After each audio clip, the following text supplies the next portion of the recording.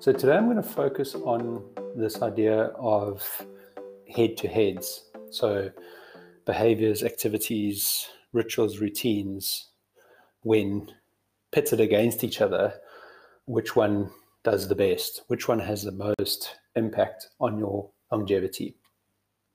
With the plethora of advice that's out there, things can get pretty overwhelming. It's handy to try and get to some kind of a hierarchy, stack rank, pecking order of behaviors, actions, habits, rituals, routines, etc. I'm going to give you a couple of ways to think about that. There's one obvious one to begin with is this idea of an enabling behavior or a bedrock behavior, a bedrock routine, a bedrock ritual, a bedrock action. These behaviors, actions, routines, things that you can do for your longevity, enable, allow, facilitate, and make easier other actions, behaviors, routines, rituals, etc. So enablers and bedrock behaviors are always going to beat site-specific behaviors.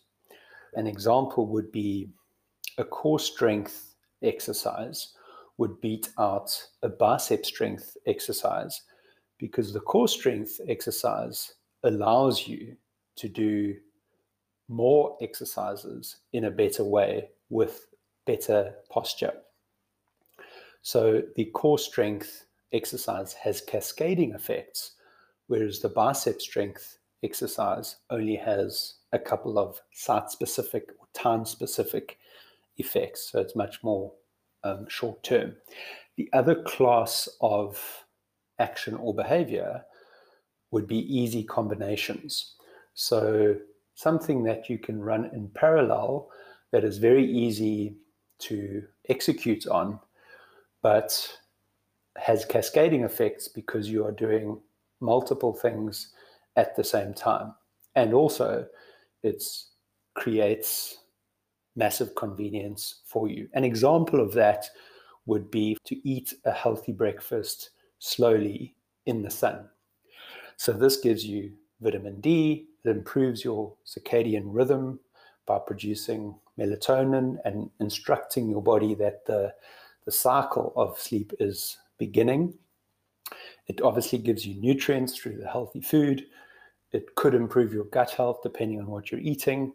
And the eating slowly helps you to slow down and has positive mindfulness effects. That's two major themes, your enabling behaviors and your bedrock behaviors. What can you do that has cascading effects on other things? The biggest enabler or bedrock behavior that you can do is to set yourself up for a good night's sleep. Sleep is the ultimate enabler in that it allows you to make easier, healthy food choices the next day. It gives you more energy for exercise, and it also puts you in a better mental state so you can be intentional about how you approach situations, which then helps relationships.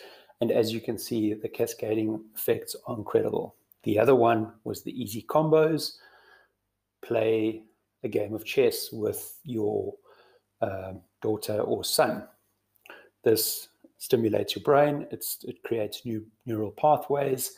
It de-stresses because you can disappear into that world of gameplay, and it strengthens the bond between you and a loved one. So that's a classic. That's it for today in terms of head-to-heads and understanding where we're going to go with head-to-heads. So two things to remember: enablers/bedrock behaviors and easy combinations. Think of things that you can combine easily and effortlessly, but that have cascading effects. In the next episode, we're going to move on to some very specific head-to-head examples. Thanks for listening. Please go to continua.com and sign up for the newsletter, which will be published weekly, where I'll glean all of my health tips and longevity tips that I've discovered in the week and package that into a crisp newsletter for you. That's Continewa.com, CONTINEWA.com. See you in the next podcast.